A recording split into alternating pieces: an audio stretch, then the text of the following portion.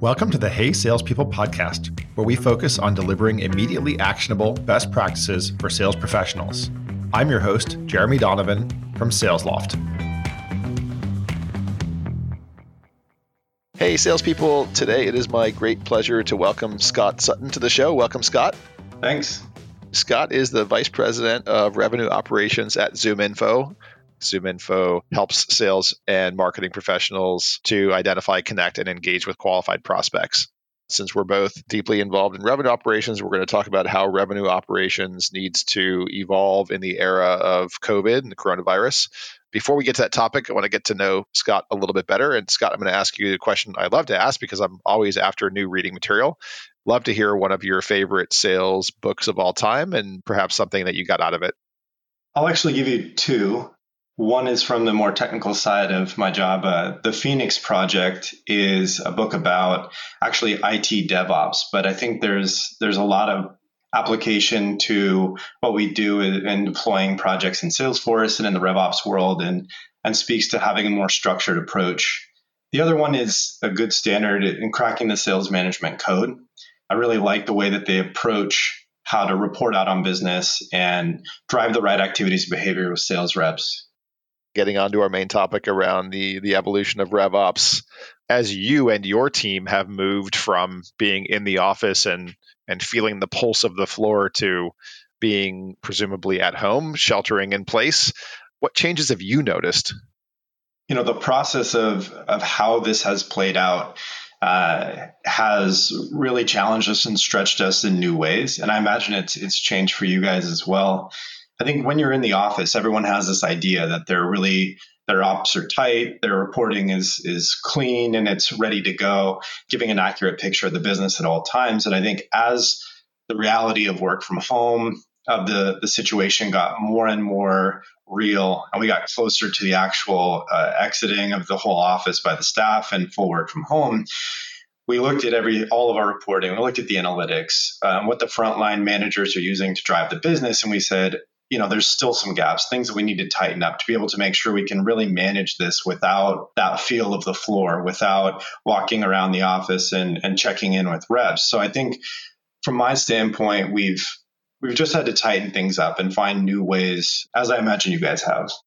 Yeah, I think it's definitely true. I mean, managers, as you said, would walk the floor and people get energy infectiously. If other people are on the phone and you're not on the phone, you probably get self-conscious, right? Or so you don't even really have to necessarily directly monitor activity levels. Do you feel that managers then have a greater obligation to directly monitor activity levels versus, when people were actually in the office? I think you do. And so a lot of the early focus in the first few days for me was making sure activity reporting was spot on, and not just on the core, emails, dials. We went deeper into tracking down Gong meetings, looking at other activities. So in the spirit of cracking the sales management code, we have dashes instrumented out where I can see all types of different stages of the funnel. I can see trials, leads, demos completed, ops. I can see quotes out the door. I can see mentions of certain products in Gong calls. We were actually monitoring all of the words associated with coronavirus in Gong and giving daily reporting back to see how pervasive it was and if that was then impacting our win rates. We broadened the scope of what we measured and gave that to the managers. And I think it gave us a greater level of confidence that things were still progressing. We didn't see the numbers fall off a cliff. We actually saw more activity. And that was one of the most surprising things is this focus on activity, and also a lot of the removal of distractions in the office environment led us to see a pretty big spike in our activity. On the receiving end, the volume of people trying to prospect me has increased pretty dramatically. So I presume that this increase in activity is maybe both a reaction to, fear of challenging economic times ahead, as well as having more time in the day. I like to throw out sort of data and statistics a lot with respect to the challenging times ahead. The folks over at Challenger, I was talking to their head of analytics just this morning. His name is Timur, and he was mentioning that they just did a pulse survey And people who responded to that survey, I think they had something like 100 or 150 responses in this last pulse, said that business was forecast to be down 47% in Q2, which is pretty shocking. So, like, I guess, again, getting back to that activity, it's like if people are expecting this big crater to happen, they're prospecting in order to prevent that 47% decline. I think one thing that's readily apparent is everyone is focused. And because of the current situation, you can't sit by and coast. You can't let the world happen to you. Regardless of who you are and where your head's at, you have to be thinking because you've now changed your whole office environment. You're more aware of what's around you. You've had to shift up your schedule potentially. You have kids at home. So I just think everything's more top of mind. And there are good things and bad, but no one's not paying attention. And I think that's what I saw. I see the same thing. I got probably 3 times the email around prospecting efforts and people reaching out to me. And I do think people are trying to throw a lot out there and see what sticks. And definitely we amped up our activity level, constantly digging through data, trying to figure out what's working, what's not, and be the first one to find some insights. But for sure, the activity's up, the thought process, the thoughtfulness is there. Activities ultimately result in opportunities, and opportunities for people in sales operations and sales leadership. We want to understand the forecast. We've been doing a ton of updates to our forecast models, right? Because just historical patterns are not applying right now. I'm curious what sorts of things you guys are doing in order to ensure your ops are clean and up to date and, improving your forecasting engine. I agree with you. Looking at really tight historical models that predict X% win rate on this cohort, a lot of those don't have a lot of basis in the current reality. What we've tried to do is leverage the best data we have of what's happening right now, whether it's opportunity data, the funnel stats, and then also layer in a level of analysis from external sources. So I'm a member of, Revenue Collective, active on MSP, and I've reached out to other peers in the industry and just tried to see how people are thinking about this. And Revenue Collective actually did a really excellent survey, week over week of how budgets are developing, job cuts, how people are reacting. And it's really good to see a pool of executives in a space similar to yours in the tech SaaS world and how they're being effective and how they're thinking. And that helped to give us an assurance that the things we're seeing are confirmed by multiple other sources. And so I guess that hopefully that answers the question. Yeah. Have you changed any of your forecasting methodologies? Maybe you could just run through at a high level, like how you guys forecast, and then maybe address any changes that you guys have made. We're looking at our opportunity creation pace. We're looking at how old the opportunities are. And we have a pretty good feel on the win rates across different months and whether quarter end or kind of a non-quarter end month. We have a pretty good feel for what we're going to win of pipe created in month, -1 month, -2 months. We've looked at the current pipe and the creation pace and tried to forecast forward. And I think what we're trying to now understand is do those rates hold up?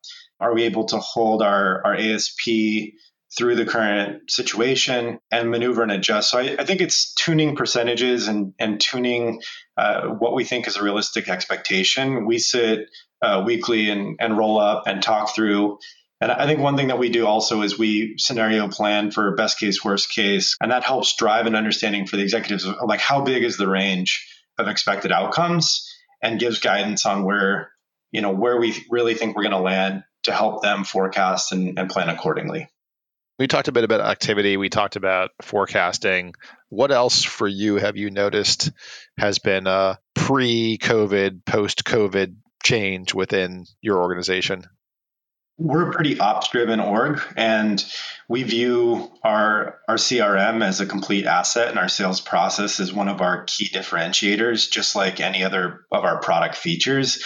Our go-to-market engine is something that we are very proud of. And I think now even more, the burden on our ops team to come up with novel solutions to really driving an efficient sales process is even more important. I think a lot of companies, and I'm not sure if it holds for you, but we've actually seen more in the top end of the funnel. And so I think it then becomes incumbent upon us in ops to help filter and distill that into who's just out there doing searches, who's looking for Zoom video and finding Zoom info. That's a real thing. We actually get hundreds of those. And so it challenged us and pushed us in new directions to filter, distill, to provide the salespeople the most efficient sales process given this different context. And so we've had a lot of projects that have spun up around that about filtering and giving more clarity on what we should work, what we shouldn't work. And like you said, cleaning up our opportunities to make room. Also with the current environment, a lot of sales cycles will extend because people are in a holding pattern. And a lot of the automation we had around aging ops might have to be tweaked and tuned to adapt to that changing sales cycle length. Assuming that sales cycles are extended, what adjustments are you thinking about making to the way you manage those aging ops?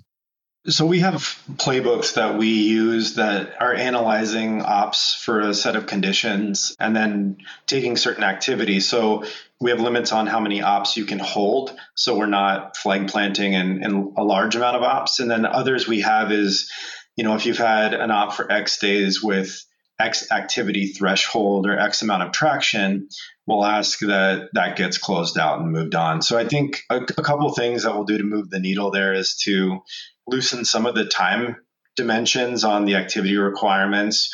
If they say, hey, give me 2 months, I just want to see if this passes, rather than beat them up on a 14-day activity cycle, I might extend that out. And then just in the amount of ops in general, if things are in a hold, I don't want to close out good pipeline because the market is in this tough spot where people aren't wanting to make decisions.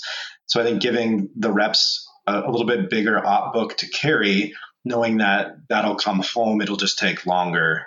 Those are two adjustments that I think are the biggest ones for us. In your models, do you actually adjust the probability based on age or age and stage? We do. And we have some really good deep analysis on op age and the win rate. And I think like most folks, the longer you get, there's a clear deterioration in win rate over time.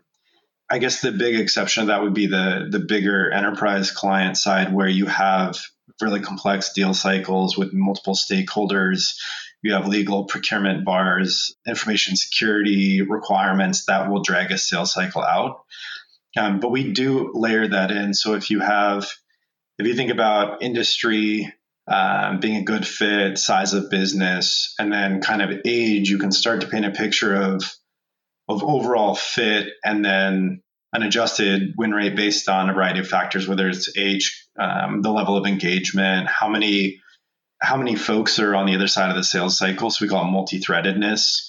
All of these are on our standard dash for frontline managers, so they can see their aging ops, they can see good fit, bad fit, they can see whether they're single threaded or not, and then invoke campaigns to help drive more engagement, to help speed up those. If you're deep, you might make an offer to see if it takes or it actually closes the op out, because nothing's going to close the deal, or we can get more folks engaged at the target prospect account. So there's a lot of different things we can do with that.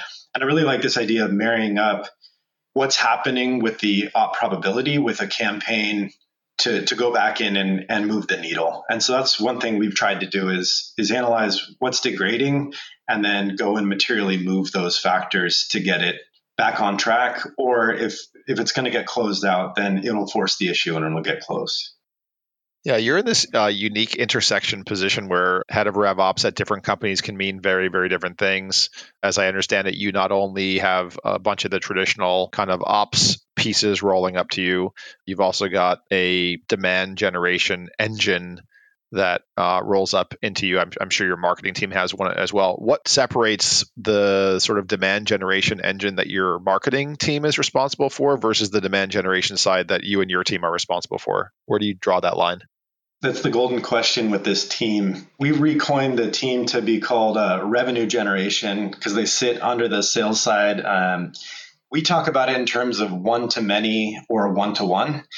And the traditional marketers, our customer marketing team, demand gen, they're looking at broad messaging from one to a whole account, awareness of a new product offering, general awareness about new features, an offer we have in the market, migrating to a new platform.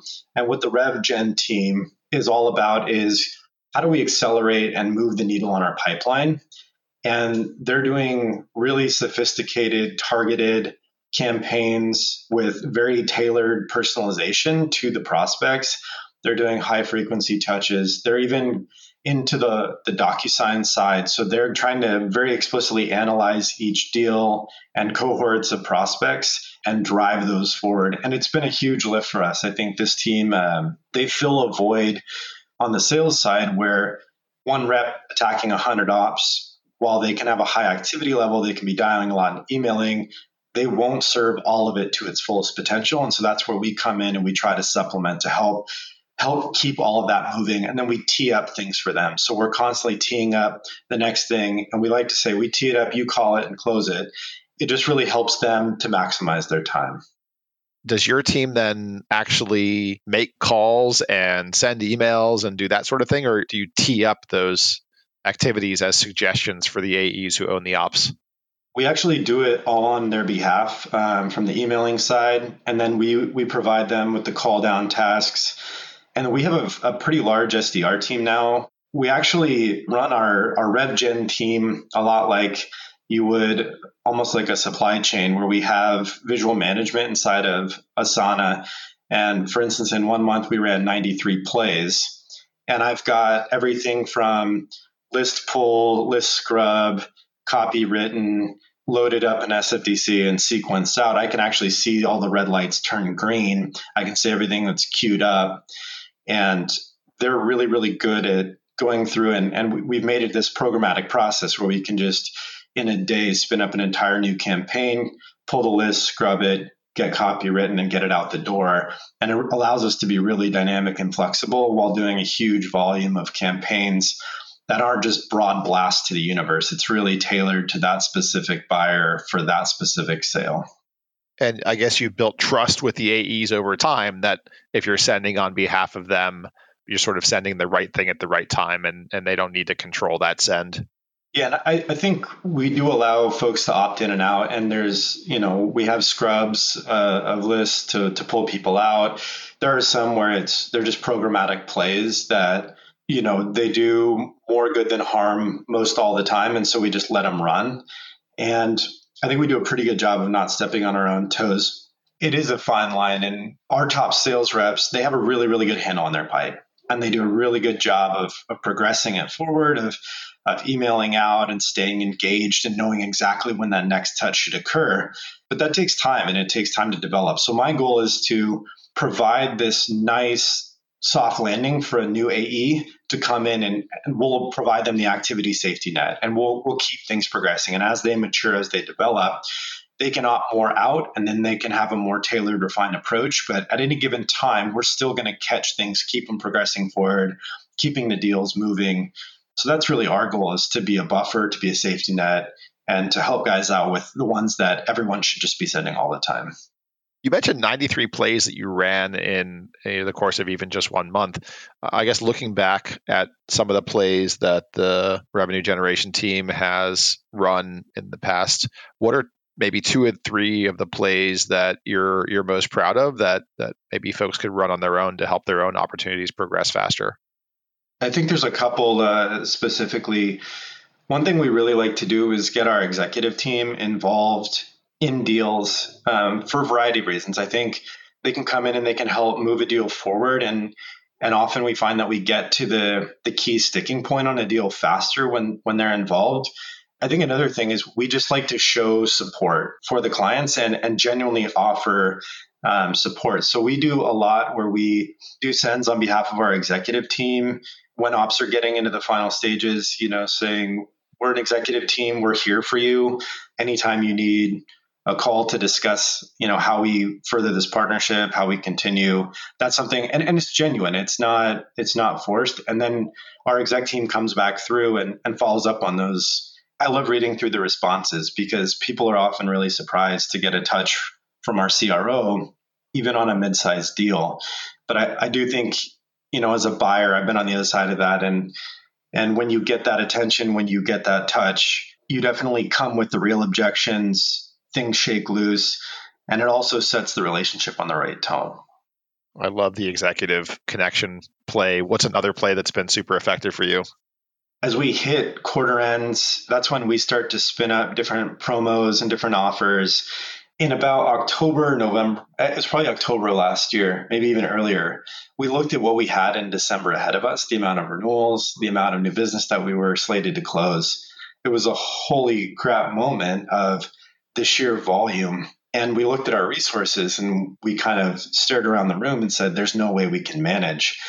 I remember thinking about that, and we then wrote custom applications in Apex and in Salesforce to process our quote approvals, to get things out the door faster. We built out this RevGen team larger, and we made it. And we delivered faster time to approve quotes and process deals than we had ever had.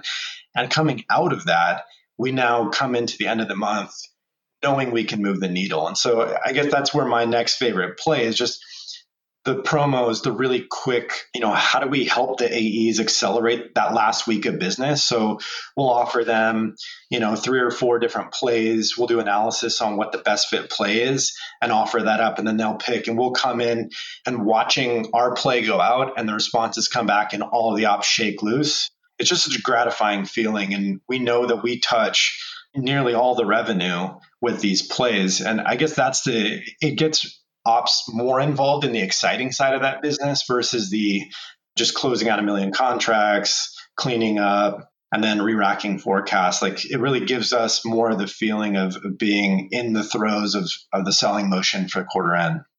I feel like a kid in a candy land because you got so many of these plays. So I'm going to push you for one more because I'm getting huge value.